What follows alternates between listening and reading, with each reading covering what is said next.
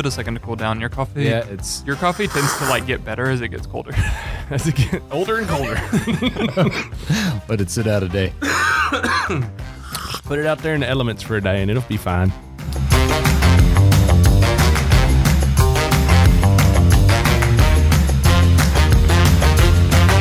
Welcome back to this week's episode. We've been off for a little bit only because of life, and I think that's just the best way to describe it, between sick kids and just church stuff and trying to just get through the seasons. And so I think when we started this in January, we never imagined it would take us this long. Like we're doing our 25th episode, but even then it's like, golly, we got to record something. So we're barely like every other week. Yeah, we're doing okay though. I think we're par for the course. Ishness. Wasn't the plan every week, so we're at like a 50% mark. Well, I think we probably ran out of content, I think is what it was. Like we got to a point where we're like, okay, what do we talk about now? We need to plan 2023 better. Yeah.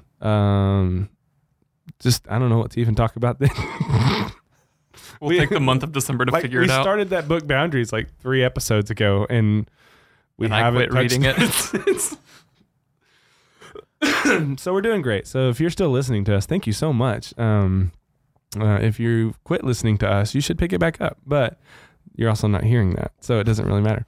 But today is kind of fun. We've got Travis's buddy Blake with us, and good to have you with us, Blake. You can just talk in the mic whenever you want.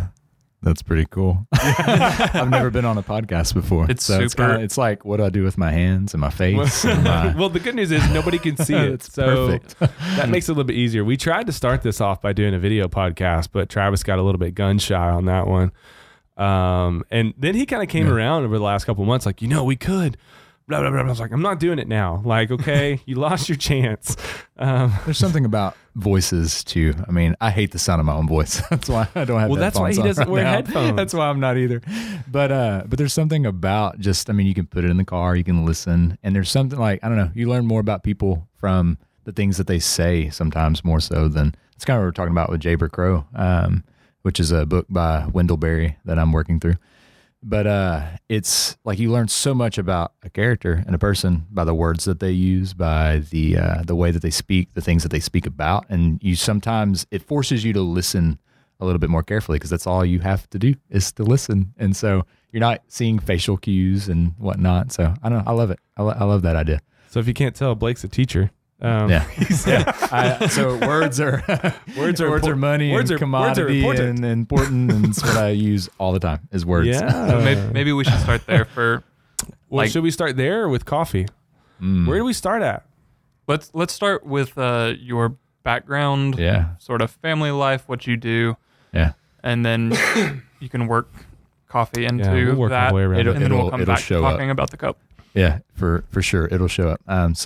I am a teacher. I teach middle school social studies in Center ISD, or as I said that and enunciated, because oftentimes when I say the real name and the way that you say it, which is Center, people think sinner, like saints and sinners. I'm like, no, sinner, like the center of the world. Well, it's like when they say it's Tenahaw, but if you go to Tenahaw and you try to say Tenahaw, that's Tenahaw. That's Tenahaw. Tenahaw. Yeah.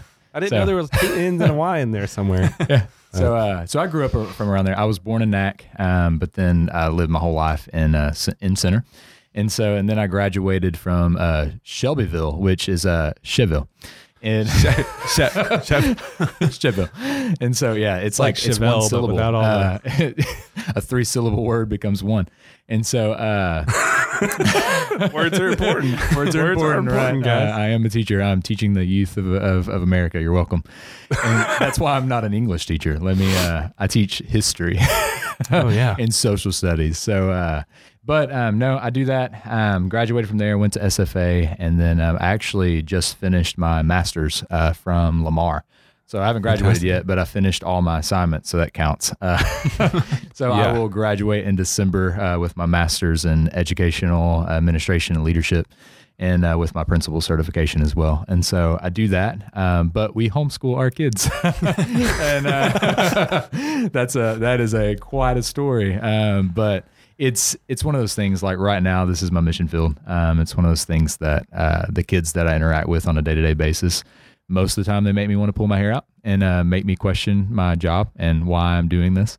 But then there's those moments that come that are like, this is why I'm doing it. Like when a kid is going through this awful stuff that, you know, they're never going to step foot in a church. They're never going to interact with somebody who's a Christ follower, and to see you and your faith and walk, and they even come, like I've had students come to me and say, you're a Christian, aren't you? I'm like, yes, I would love to talk about that, because, you know, when they come to you, that's a whole, some of the establishment clause issues and things like that, like go out the door, and you're able to have a more, you know, free conversation with them. And to like, I don't just proselytize, but if the moment calls for it, then like, no, I'm going to speak truth to a kid that I've built a relationship with. Yeah. And so I know off air, we've talked a lot about some of your frustrations with the whole public school world, but as a youth minister, like knowing that 90+% of the kids that are in the youth room on Wednesday night go to public school, like it makes me so thankful.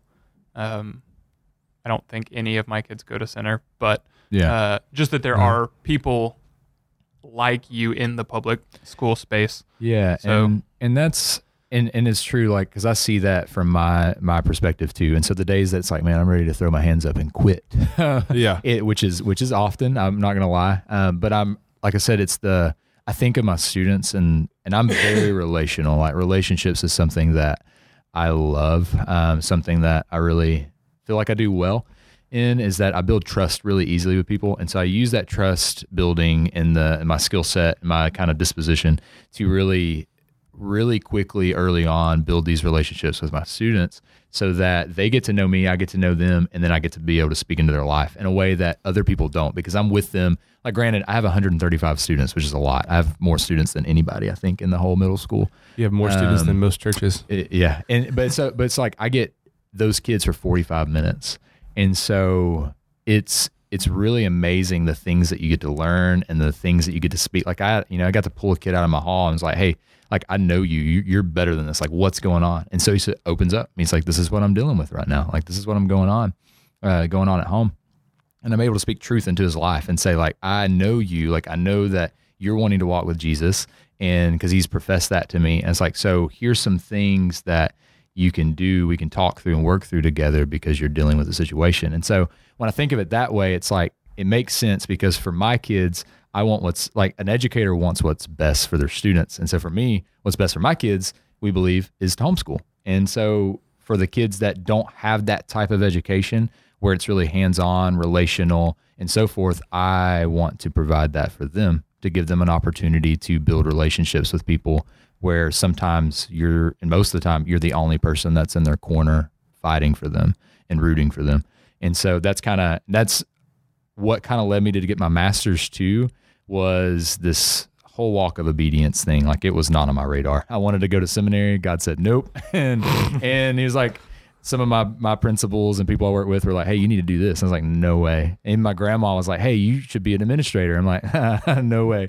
I'm the one, like, you couldn't pay me all the money in the world to be a principal. But then as I prayed about it and it opened up, it was like, okay, this is my next step, because I thought about it. It's like, if I don't want to do public school forever. I don't want to be a principal, like maybe an AP, but I don't want to be the head dog. Like, I was summer school principal this past summer, and I loved it.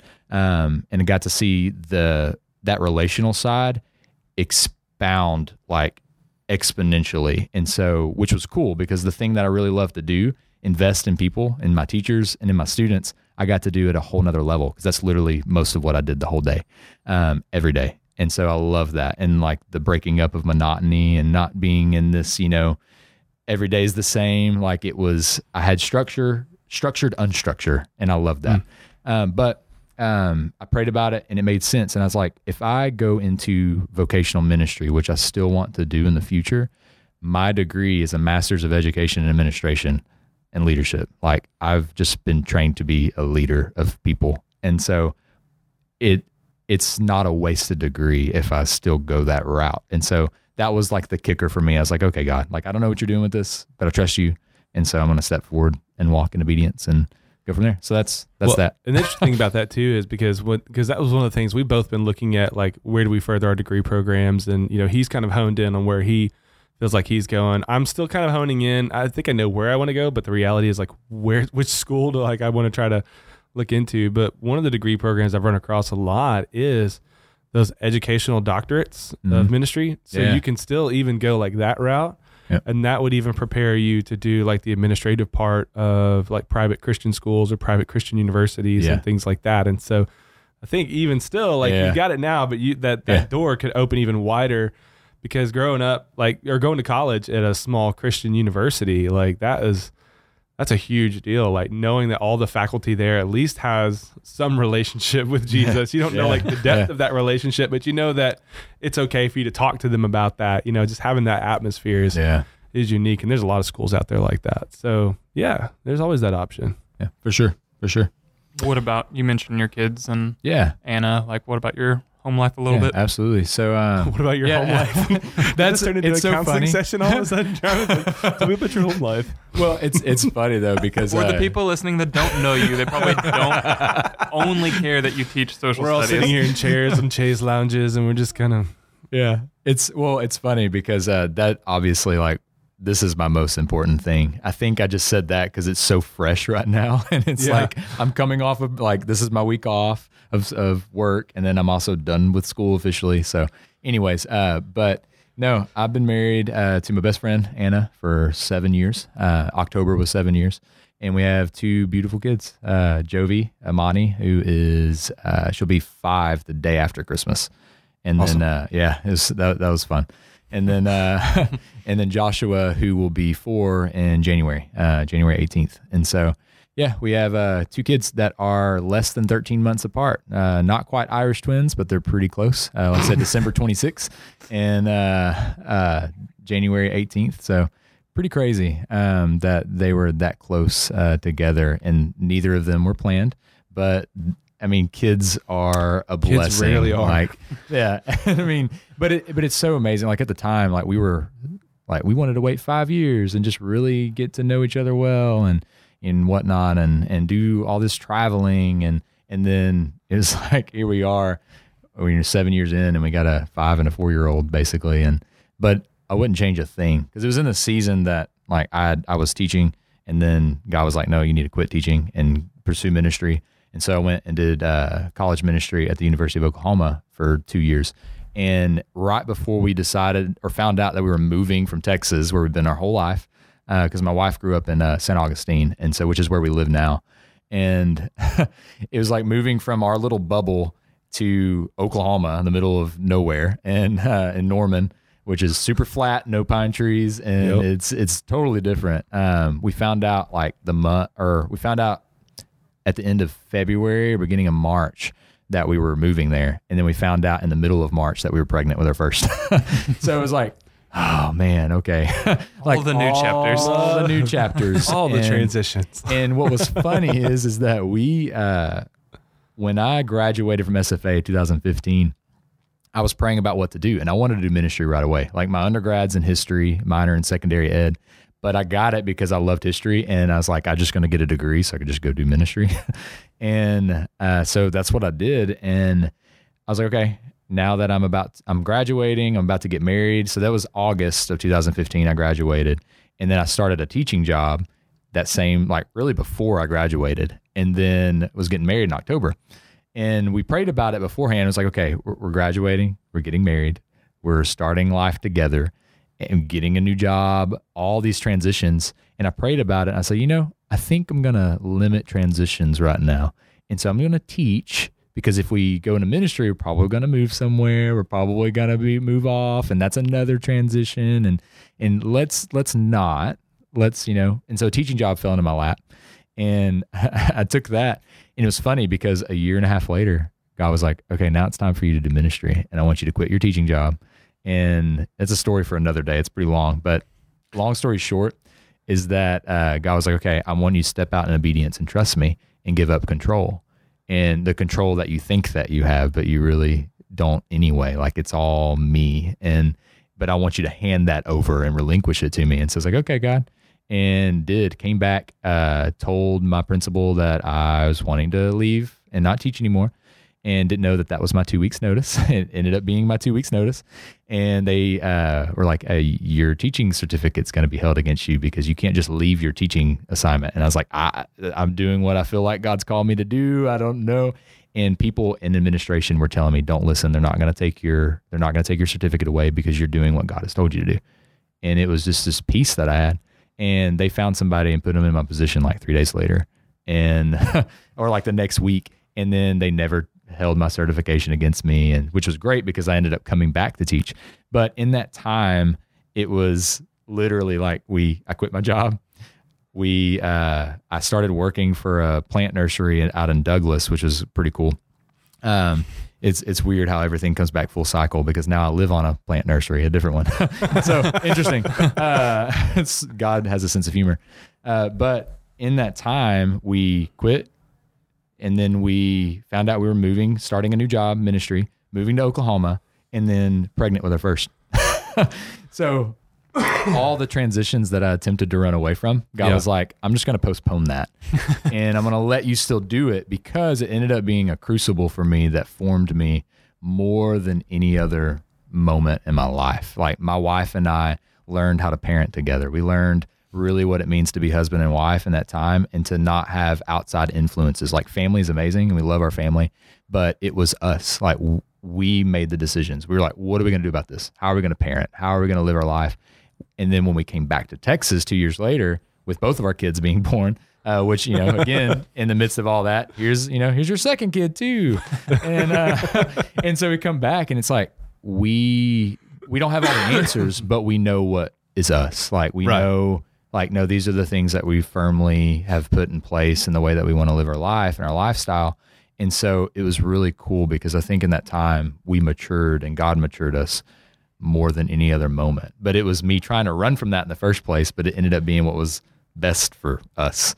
So, Well, I think that's the neat part about all of that, because I think each one of us, we have like those different stories of how God transitions us into family. And like my wife and I did the things like what you were talking about. We waited 5 years before we even considered children. And part of that, I think, was just a growth process for us. Like you have to make sure that you're in a spot and in a season. And we were, vocational ministry isn't always as glamorous, as glamorous as you can kind of see. Like I think that even like Travis and I here, we have it fairly simple. Not any conflict. You might have some people that ruffle your feathers, but for the most part, it's not like you've got a whole church that's against you people like us here. So for here, I would say that even ministry here is fairly simple for us. But then those guys, man, that are busting their tails trying to make it happen, and they're struggling all the time. So with my wife and I, we knew that vocational ministry, you're either one or the other. Like you're either going to have it fairly simple or you're going to be going through some seasons that are just kind of rough. And so we want to be able to kind of grow and experience, I think, that together. And we did, but we started with the rough one and then we came into the simple one. So that kind of helped us out. We flip-flopped a little bit there.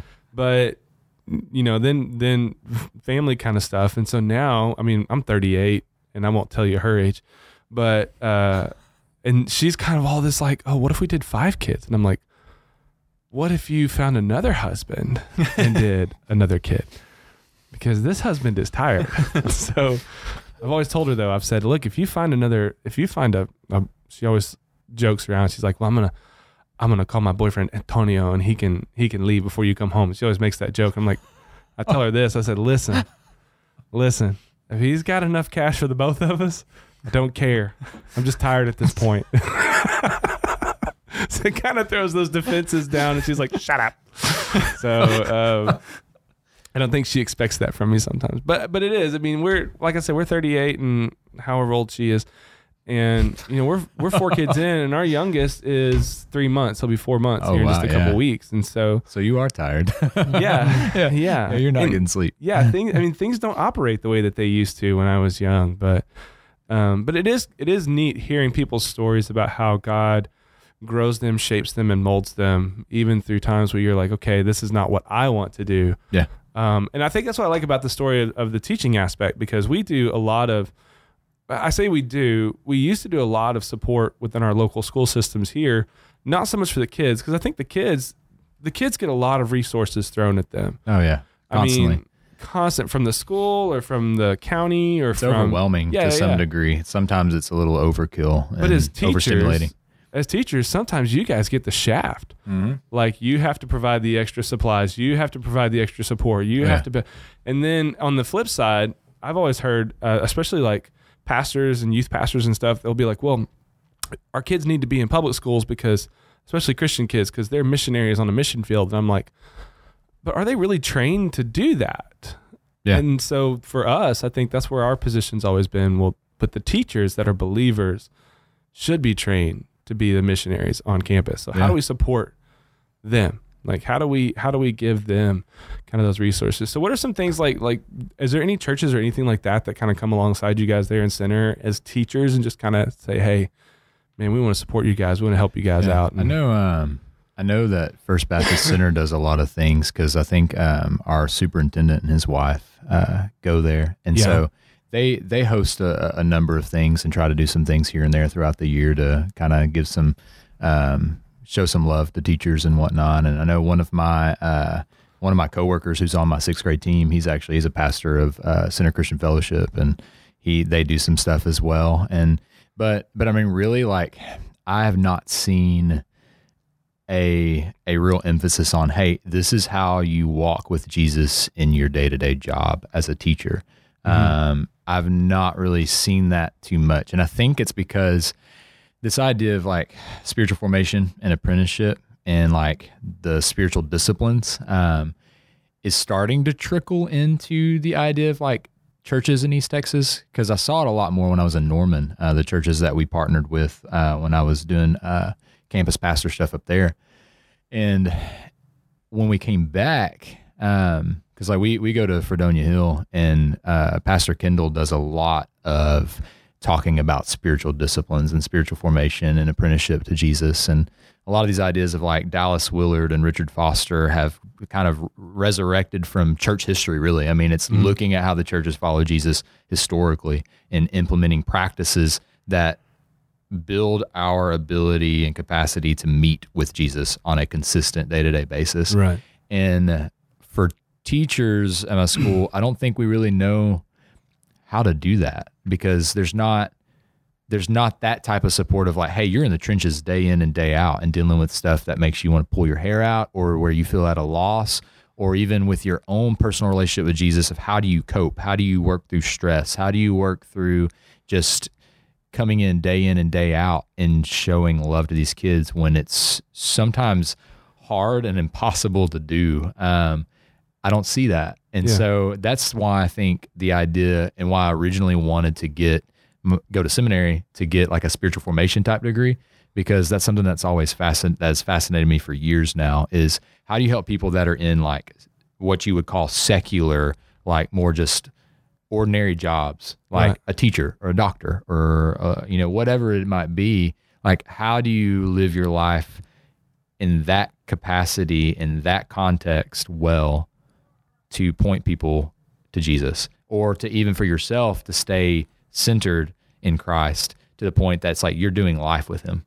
Like it's and that's something that like I think that's why the idea of drawing towards administration and being like a leader of teachers, a teacher of teachers, is to help them, because I have a lot of my team that are professing Christians and are at different varying, places on that spectrum. But to really say, okay, this is what it looks like to live out your job well for the kingdom. And this is how you stay close to Christ, where your job is your worship. Like your job is like Romans 12, like, do not be conformed by this world, be transformed by the renewal of your mind. But before that, it says, to your body is, to sacrifice your body, to sacrifice really your work, your life as worship that is holy and acceptable to God. And so for us, like as teachers, we can worship God day in, day out, and not, get all the data right or get all the test scores right. Or it's not about, like, if you're building relationships with your kids to the kingdom and you're doing that in a way that honors the Lord, then it's worship. Yeah. But teachers, we're not, there's no one alongside us saying, hey, this is what it looks like, and encouraging us on in that. So I think this was at like the end of 2018, early 2019. I personally wasn't in a very good place. I was like finishing seminary, had been working 2 jobs, was just burned out both intellectually and like physically from working long hours. And you were the one who gave me the book, The Ruthless Elimination of Hurry by John Mark Comer. And then that started a whole avalanche of reading, people like Willard and Foster and several books that you've recommended to me. And I remember one conversation we had, you were, a year or 2 into reading a lot of this stuff at this point, but you said something like you felt like this was the other half of the gospel that people, that the church didn't talk about. Yeah. You remember that? I do remember that. What did you mean by that statement? Because when I first heard it, like the other half, I thought we were about to get like, no, not real legalistic. Like, how do you earn it? Or like, my heresy flag is waving. And I know that's not what you meant. That's not what I meant. And I agree with you now. But for the average church member who probably hasn't heard a whole lot about spiritual formation, like that sounds weird to them or whatever. We're talking about spiritual disciplines, and if they think like just read your Bible and pray, it's like, yes, those are 2, but like expound on that idea a little bit more. Like, what do you mean by those things? And I think we need a definition for sure. And so like what I mean by spiritual formation and spiritual discipline. So the disciplines are literally, it's a habit, it's a practice, it's something that you do. But the church for, ages, since its beginning, since its birth, had basic disciplines in place. Things like, a discipline doesn't have to be this complex ritual thing. It's like literally reading scripture is a discipline. Prayer is a discipline. Fasting is a discipline. But it's this idea of structuring your life in a way around key habits and practices that allow you to meet with the resurrected Savior, like meeting with Jesus on a day-to-day basis in your life. And so it's not like happenstance of, I'll read my Bible when I get to it. Like the idea of the quiet time, which was really big for, especially in Baptist churches for a while. Like, did you have your quiet time? Did you have your quiet time?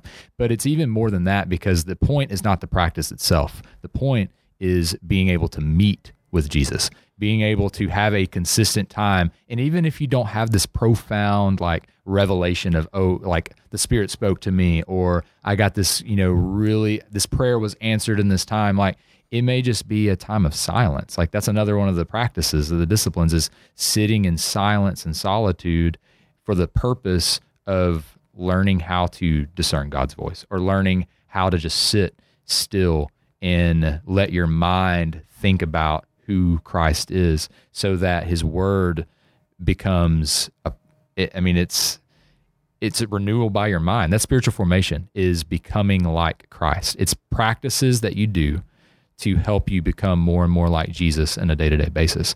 And so literally it's like the whole, what would Jesus do?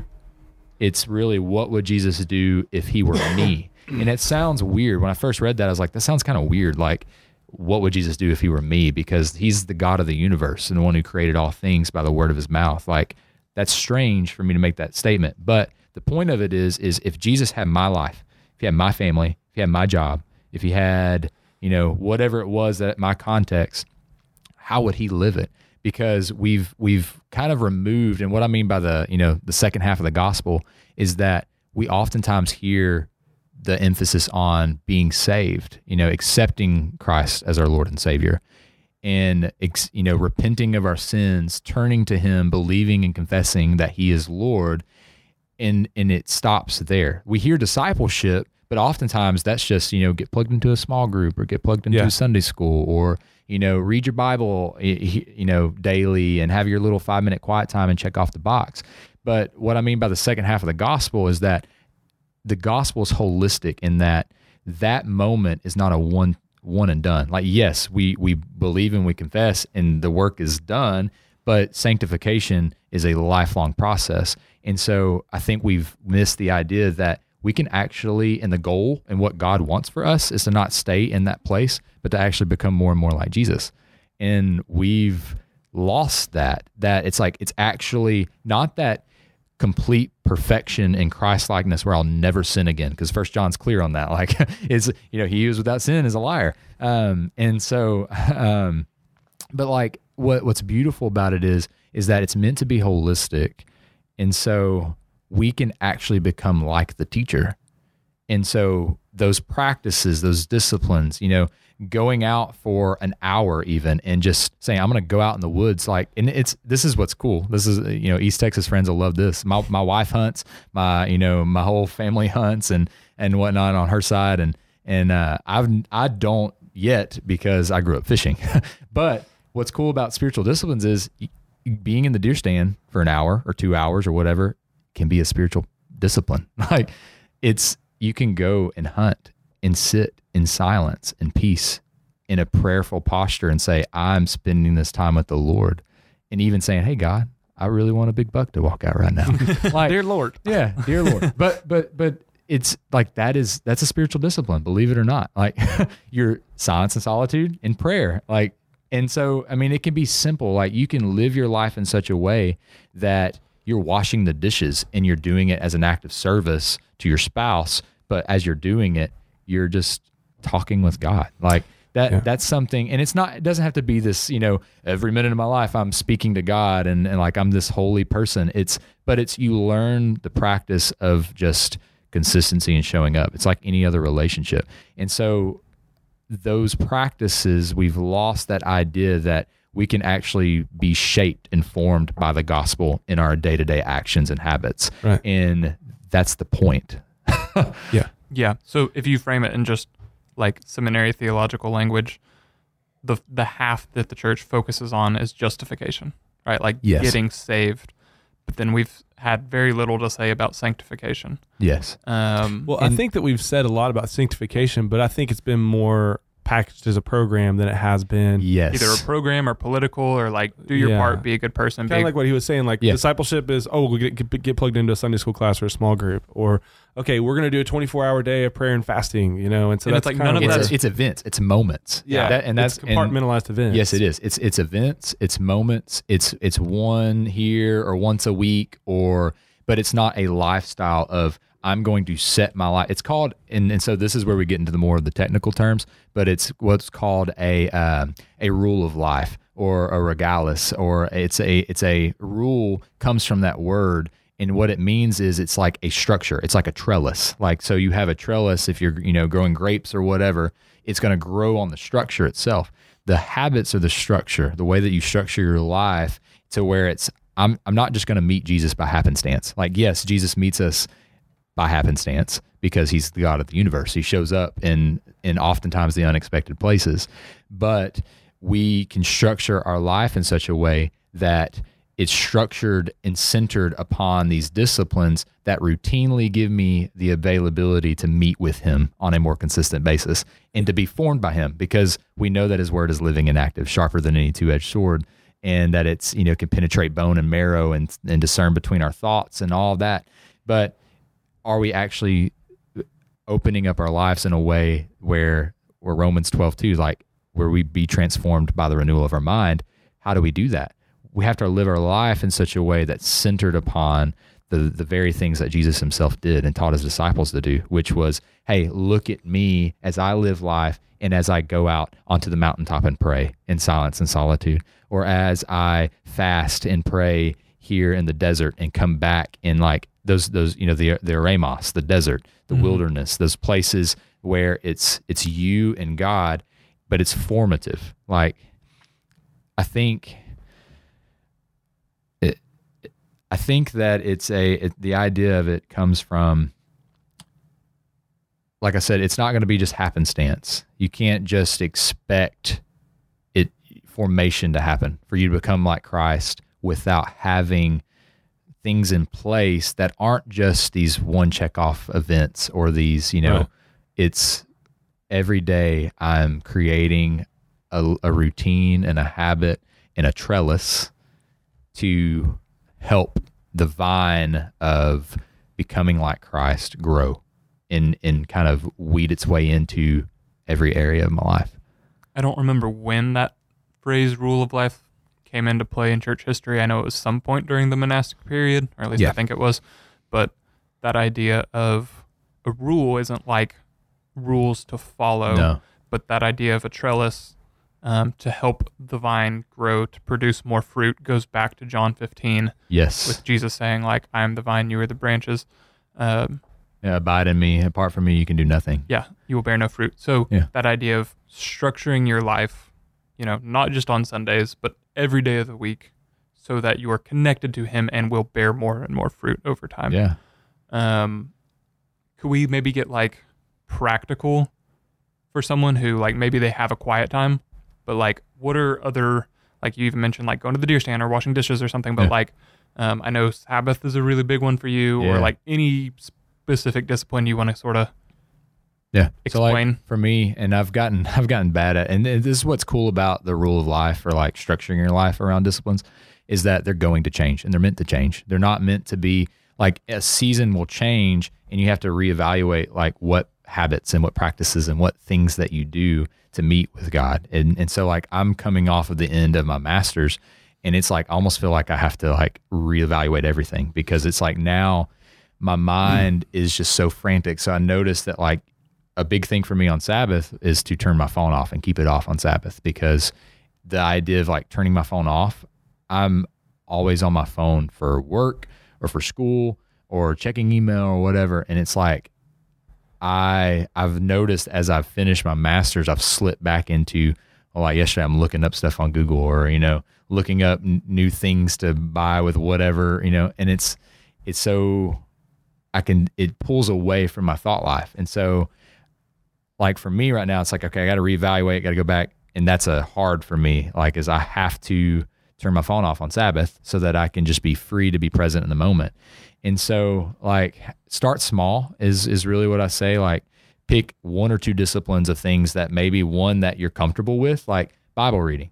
And instead of just saying, okay, I'm going to, read my Bible each day, like schedule a time and a place of like, okay, I really know that this is a good time for me. Maybe it's early in the morning before anybody wakes up, and say, I'm going to make a cup of coffee and I'm going to sit at the table or in my favorite chair next to the window, or, if you like this kind of thing, and go out and make a little fire outside and sit by the fire, have a warm cup of coffee and read your Bible there. And like just something that, doesn't have to be super special, doesn't have to be this like super sacred experience, but like do something that eliminates distractions and it's consistent. Like I'm going to show up at this time almost every day, and not for the sake of being legalistic of like, I'm checking off the box.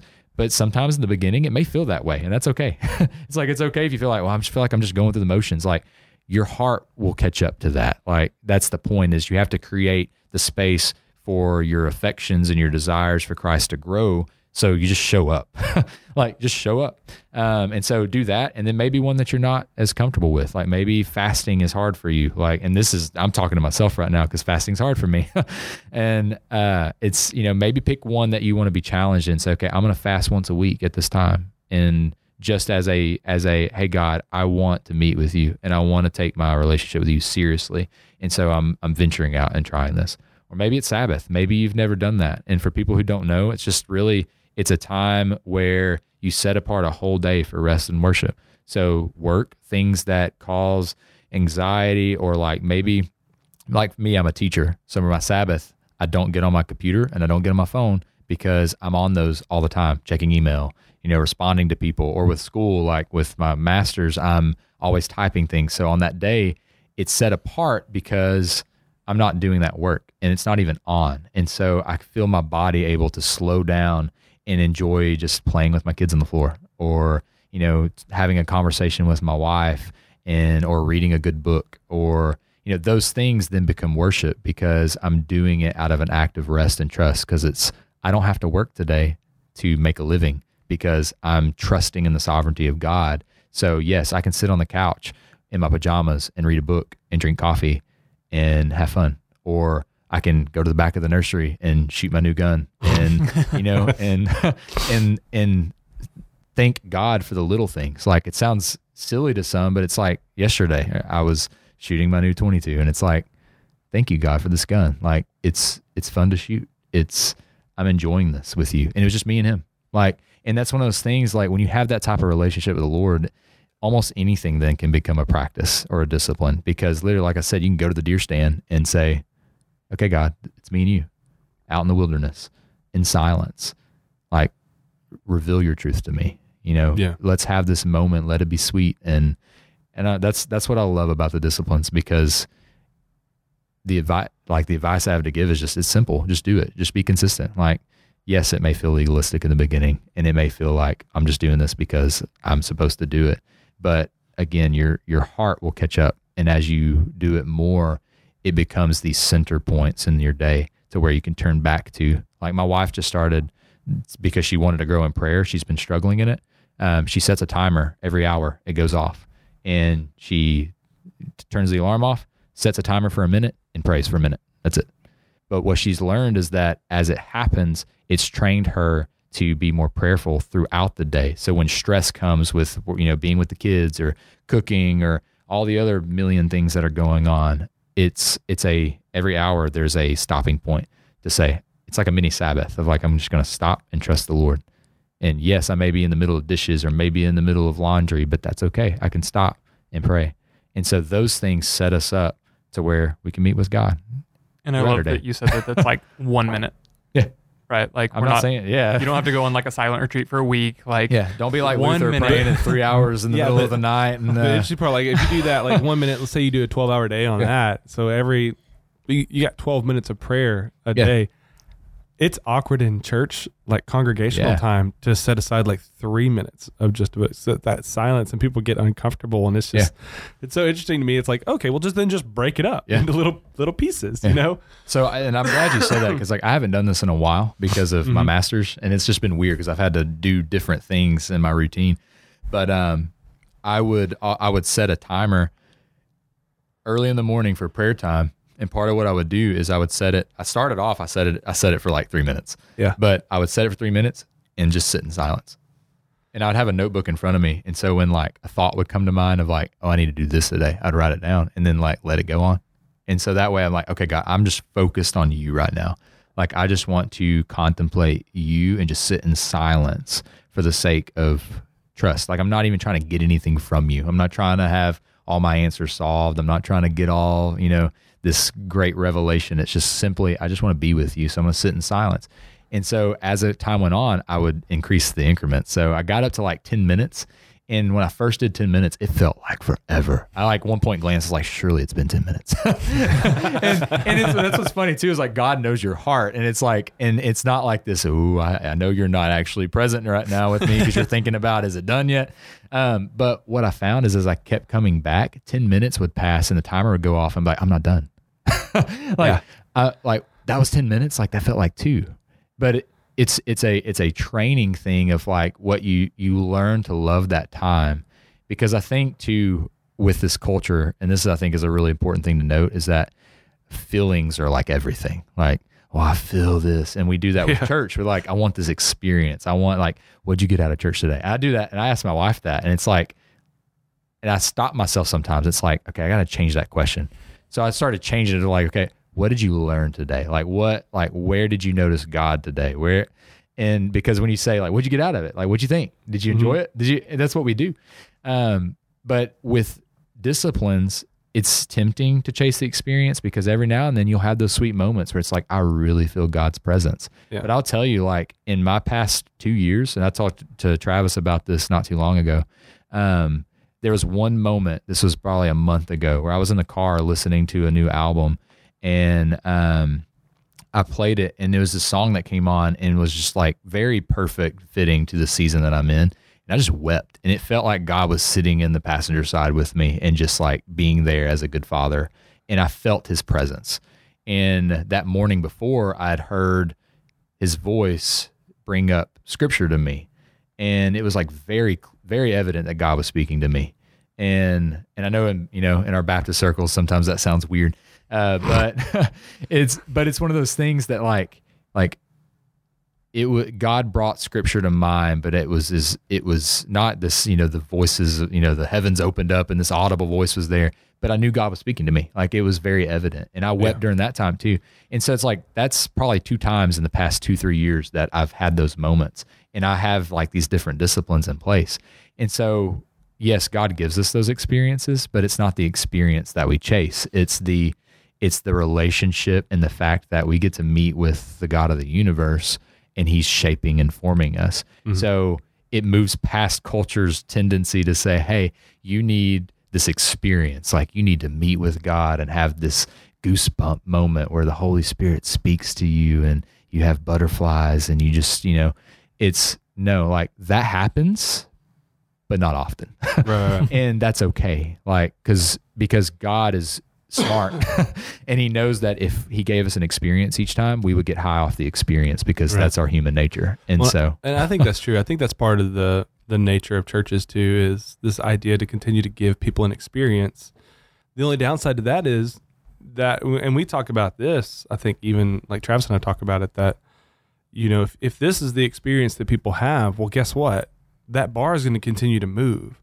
Oh yeah. So churches, we have to always, churches that base themselves off of that experiential, like, how do you get bigger? How do you get? You're never, never stop because experience just keeps moving. Yeah. But when you start getting back to stripping it down and just saying, what about just that relational level? Like, where does that exist? And that's what we try to tell people. Like, I tell people all the time, I'm like, you may come to like our church and it will be completely different from anything that you ever had. But the desire and our goal is not that you can come and that be your meat for the week.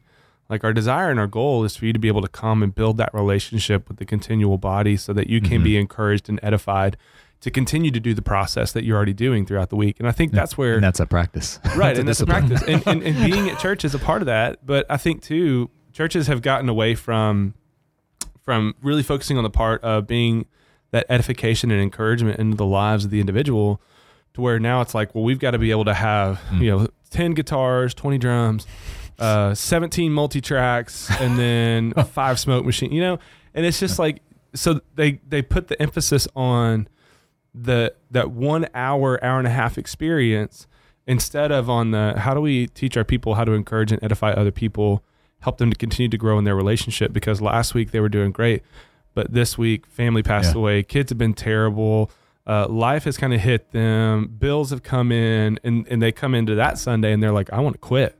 Yeah. Last Sunday I'm 100% on fire for the Lord. This Sunday life sucks and I want to quit. And I think that that's the thing that churches really need to kind of morph back to, is how do we build that relationship so when people come in, it's the practices and the disciplines and the well, and I think that's why a lot of churches are seeing kind of a resurgence in people interested in liturgy. Yeah. Or like the simple, like getting away from the mega church vibe. Because it's like, I'm not just coming to get something out of this. Like I'm coming because it is a practice, because it's the right thing to do. And I don't need, the smoke and the mirrors and the 4 electric guitar solos. And it's like the dude at the end of Wizard of Oz sitting there.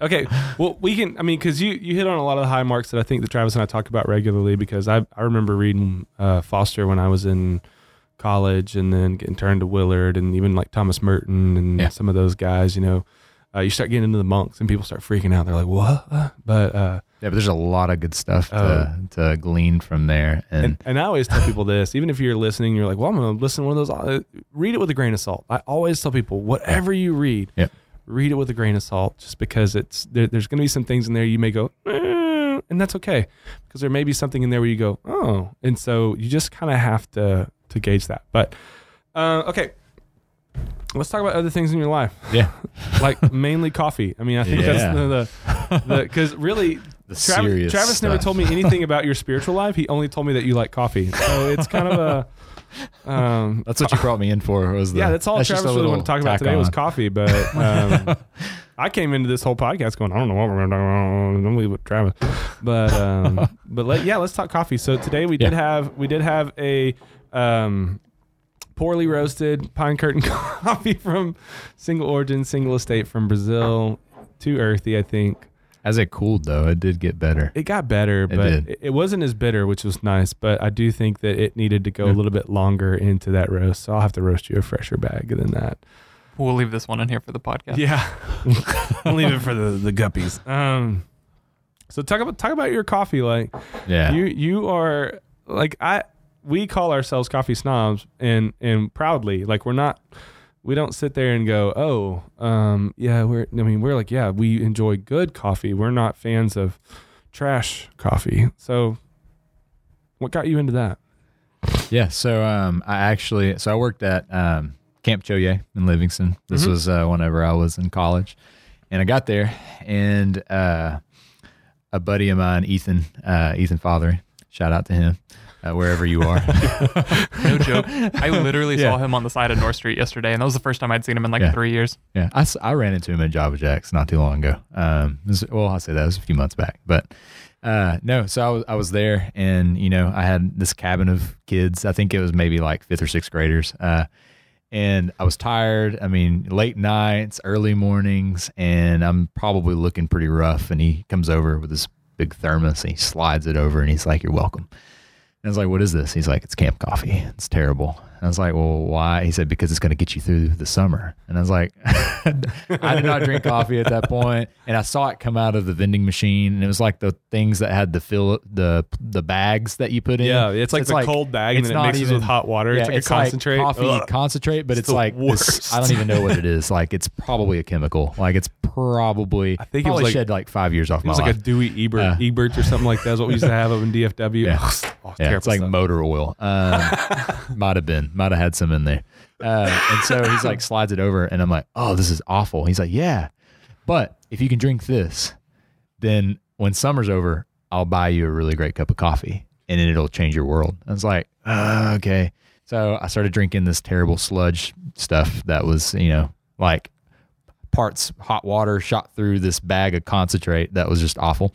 And so anyways, we get done with the summer and we go to Java Jacks, and this is funny because I was listening to one of y'all's episodes where Travis was talking about coffee origins, and he brought up the Mexican Pluma from Java Jacks. That is what got me started on specialty coffee, is because Java Jacks. You've changed the world. And so I come back, and he's like, "Okay, here, Chemex." I didn't even know what a Chemex was. I thought, it looked like some kind of science beaker thing. Mm-hmm. And I was like, "Oh, it looks pretty cool." And he's like, "Mexican Pluma, you're welcome." And so he ordered me one, and I poured it. And he's just like sitting there looking at me across the table, and his like eyes are, like stretched. And he's like, "Okay, what do you think?" And I was like, "This is amazing." Like, just straight black. No, I was like, what was that stuff I was drinking? and it just opened this whole new world. So like, that was in, I don't know, I guess August. We were coming back to school, and right when my wife and I got married, this was probably a year or so later, year or two later, I bought a Chemex finally, because I was like, I would just go to Java Jacks all the time and get pour overs. Like, that's what I did at that point forward.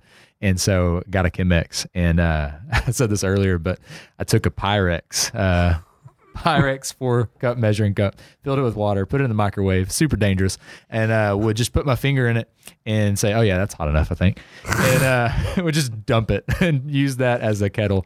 And I don't know if you've seen the spout on those things, but it's less graduated and pronounced than the Chemex spout. It's just like, basically I was just dumping hot water into grounds and trying to make coffee. Oh yeah. And I was, in my mind, I was like, not bad, because considering what I'm working with. And it went uphill from there and only got better, because now I only drink light roast, and I have a nice grinder. I do Chemex still, but it's with a kettle that actually pours like it's supposed to, and not I heat it up to proper temperature, and not in the microwave. And so make my own recipes for Chemex and whatnot, and experiment. And I always thought it was so funny when I was first really diving into it, because I think even before Travis came, I did a lot with coffee, but I never like measured anything out. It's like, this will be all right, just kind of like, I didn't measure either with I would just scoop. I'd be like, this scoop will work, But I think the interesting part for me was like when you kind of get into it a little bit more, and you start realizing, oh, like you can kind of pull this out, or you can extract this out, you can do this. And but when Travis kind of came on, he's like, "Oh, well, I have a recipe, and I measure this, and I was like, "A recipe? It's water and coffee. Like that, you just put water in the grounds, and that's all about the timing. Recipe. Like, you're not adding anything else to it, And but that's when we really started experimenting with a lot of different things, which I think in turn also helped me kind of define, what do I want to roast when it comes to coffee? Like, what am I trying to shoot for? What am I listening for? What am I trying to do? And I used to do all my roasting from a old popcorn popper. I've done that before. That was actually that was my best roast. I think I use kind of an electric drum roaster, like smaller, like personal size drum roaster now. But I think for me, the hot air roasting is really that fluid bed. Just not having it turning around, but just having it like. To me, I think that's a better cup of coffee personally. So I have roasted coffee once when I was doing campus ministry at OU. My boss, who planted the InterVarsity chapter there, because that's who I was on staff with, and he was like, "Hey man, you want to come roast some coffee?" I was like, "Oh, that sounds cool," because I was into like third wave coffee and stuff. Yeah. He's like, "We're gonna use a popcorn popper," and I was like, "Oh." I was like, "Oh, okay." Uh-huh. And so we came and did it, and I roasted some, and it was like the oil and the sheen. It was so like past second crack, like it was so dark. Get to the inner roast. But I tried to brew it in the Chemex. I was like, "Oh, this is awful." It tastes just like it's almost like that stuff I had at Choye. Maybe it is a little better, but I gave it, I packaged it up and gave it to my mother-in-law because she was like, "I like dark roast," and she loved it. Yeah, and it was like, she's like, "This is amazing," and I was like, "Well, I guess I got Folgers and Starbucks beat." Oh yeah, but it was fun. But my coffee snobbery is big because for my wife and I's 7-year anniversary back in October, last month. It's been a long couple of weeks, but we built our whole trip basically around going to Onyx headquarters. Yes, we did, and we went 3 times, and while we were there, and awesome. I may have tell them about that. Yeah, the one from Panama. I got a Panama Geisha El Burro that Geishas are so expensive. Cost me $12 for a mug. And it was wonderful. It was so good. That's the only reason I've not pulled trigger on buying any of that, because it's so expensive per pound. Yeah. And if you screw that up, you just wasted a whole lot of money. I did. The most expensive coffee that I have brewed was a Geisha from Colombia that was pretty sweet. But then I also had another Colombian coffee, the from the Immaculata Farms, the Eugenioides, which is it's a what you call it. I'm trying to think of the word. I can't think of it right now. But anyway, it's before Arabica, so it's a progenitor. It's the one that goes that and another bean led to the Arabica species that most coffee is today, which that branches off in a total. I mean, the species tree is crazy, but Eugenioides is one of the oldest coffees out there. And Immaculata Farms in Colombia resurrected it, and so I got some from Onyx, and it was like $40-$50 for like 3-4 ounces. Like it was insane. Of beans, like insane. And but I brewed some for Travis, and it was such an incredible experience of coffee. Probably the strangest that I've ever had. Yeah, it didn't even taste like coffee because it was purple when it brewed. It was like this purplish color, and it tasted super, super sweet, like a sweet cola. Had some maybe some watermelon type notes on it. It was weird. Yeah, it was like watermelon tea. Yeah, it was so weird. It was so weird. And as it cooled, somehow it got even sweeter. Yeah. And it was literally like drinking sweet tea by the end. It was like, how is this biologically possible? So that's probably the coolest coffee experience that I've had out of my own brewing. It's funny you talk about that, because I for a while there during the summer, I downloaded the Audible book of James Hoffman's World Atlas of Coffee. Nice. And I'd make the kids listen to that while we were just doing stuff during the day. Like my wife would be doing work, and I was like, the kids would be just sitting there like, "What are we gonna do, Dad?" I'm like, "You're gonna listen to this book about coffee with me, and you can play with whatever toy you want," type thing. Nice. And but he talks a lot about that, about this push now to resurrect some of that original coffee that's out there. I don't even know if I'm pronouncing Eugenioides right. It's probably. I'm sure you do better than I did. I can guarantee nobody listening to this is going to be like, "That's wrong." Yeah, there's that one person out there that's going to be like, "No, you didn't say that right." Eugenioides. Yeah, people think that. Yeah, people think that Charles and I are super big coffee snobs, and I guess compared to the public we are, but for this church we are. Yeah. Yes. Blake is the only person that I know that is more into coffee than we are. Yeah. Probably so. And I know personally. It's so bad though, because my coworkers will sometimes bring Sonic drinks and stuff to my other coworkers, And my old teaching partner, she, the other day, she saw her in the hall, and I just looked at her. I didn't even say anything. And she said, well, I would bring you stuff, but you're just a coffee snob, so I don't know what to get you. I like water. I mean, I am human. I don't mind a cherry Coke every now and then. To me, coffee is just a fun, and we always talk about it for us. Coffee is a great segue into conversations, into life, into ministry, and I think that's what we use it a lot for that. Yeah. I think when we did our little thing there at the BSM, for us, it was more about just getting to meet people and getting to at least help them see that there's a whole other side to this and experience to this than what they may know, and how they can even do it themselves on a simpler level. Yeah. So I think that there's that reality too, that people don't understand that you can do this. Like, you can have decent coffee and it doesn't have to be extravagant, but it can be better.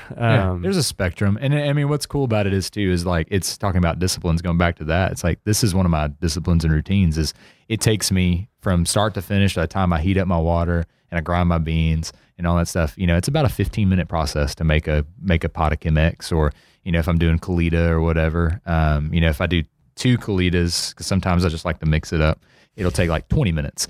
But that's 20 minutes out of my day that I know I wake up earlier, I make my coffee, I sit down and read scripture. And there's something about having the word in front of me and having a really good cup of coffee that to me is just relaxing. It's peaceful. Even the process of slowing down when, you know, yes, I have, you know, $500 worth of equipment that I'm making my coffee out of. But when you think about it, it's like, I don't have a machine that I'm running it through. I'm mechanically doing it by hand. And there's something about when everything right now is instant and everything right now is so fast paced that slowing down, and it actually takes intention and thought to make my coffee. There's something about that. Because even my wife and I were talking about this last night.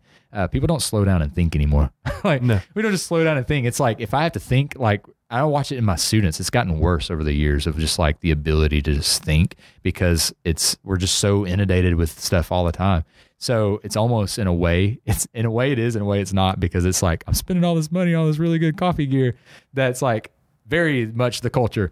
And then, but there's the other side of it that's pushing against culture. That's like, no, I'm going to slow down. I'm going to slow down. I'm going to take time and intention. And I love that. And to the conversational piece, it's like, I can make a good cup of coffee, but if it's only me drinking it, it's like, oh, it's good, but it could be better. But I can make a cup that maybe be not as good, but have it with somebody and like, oh, this is a good cup of coffee. Like, I don't know. It's something about the community side of it that I love. I did have a church member ask if we could do like a cupping or tasting.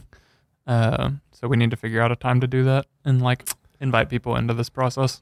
We could do a couple. We've talked about for a long time doing like a live broadcast or a podcast where we're just sitting there with a room full of people and doing different parts of this, but there's no telling if we'll ever have the time. I think that might complicate it too much, but we could just go set up in the fellowship hall with a whole bunch of V60s and show people how to make pour overs. It'd be easier to do it in the foyer. Yeah. Where you have hot water on tap. That'd be pretty sweet. True. Anyway. Well, we're about an hour in, and so maybe a little bit more than that, but that's okay. So any other thoughts, questions, comments, concerns, anything else that you want to ask or be a part of, or you want to tell him, or? Nope, hadn't figured out an ending yet. Haven't figured out an ending. Cool. The end. We did. That's the hardest part for us. I think we're okay. Once we get started, we're okay in the middle. And then when we get to the end, we're like, well, how do we finish this out? Yeah. It's like, well, there's really no telling. Because the conversation could keep going in a lot of different directions, but we appreciate you spending some of your time off with us this morning. Yeah, absolutely. It was a pleasure. Yeah. The first podcast. So. Well, hopefully it's not your last, because I think if you could even get, I think that there's going to be more conversation around that. And I think a lot of churches are moving in that direction. The more that we get into our cultural climate, and the more that we see that even our time, I think, is getting taken away from us and is escaping us, I think you're going to see a resurgence of people wanting to recover a lot of that. And anytime that people want to recover things, it can potentially fall in a good direction. So Well, guys, we're going to close it up, I think, for the week on this one. But if you've got any questions, comments, concerns, please feel free to connect with us during this week. Let us know some things. And if you've got some content you want us to talk about, we're not experts, but we'll do our best. And we'll either make you smarter or dumber. So feel free to... Guaranteed. Yeah, guaranteed. You will be changed. You will be, You will be formed. so anyways, thanks for tuning in this week. And we hope that you have a blessed one.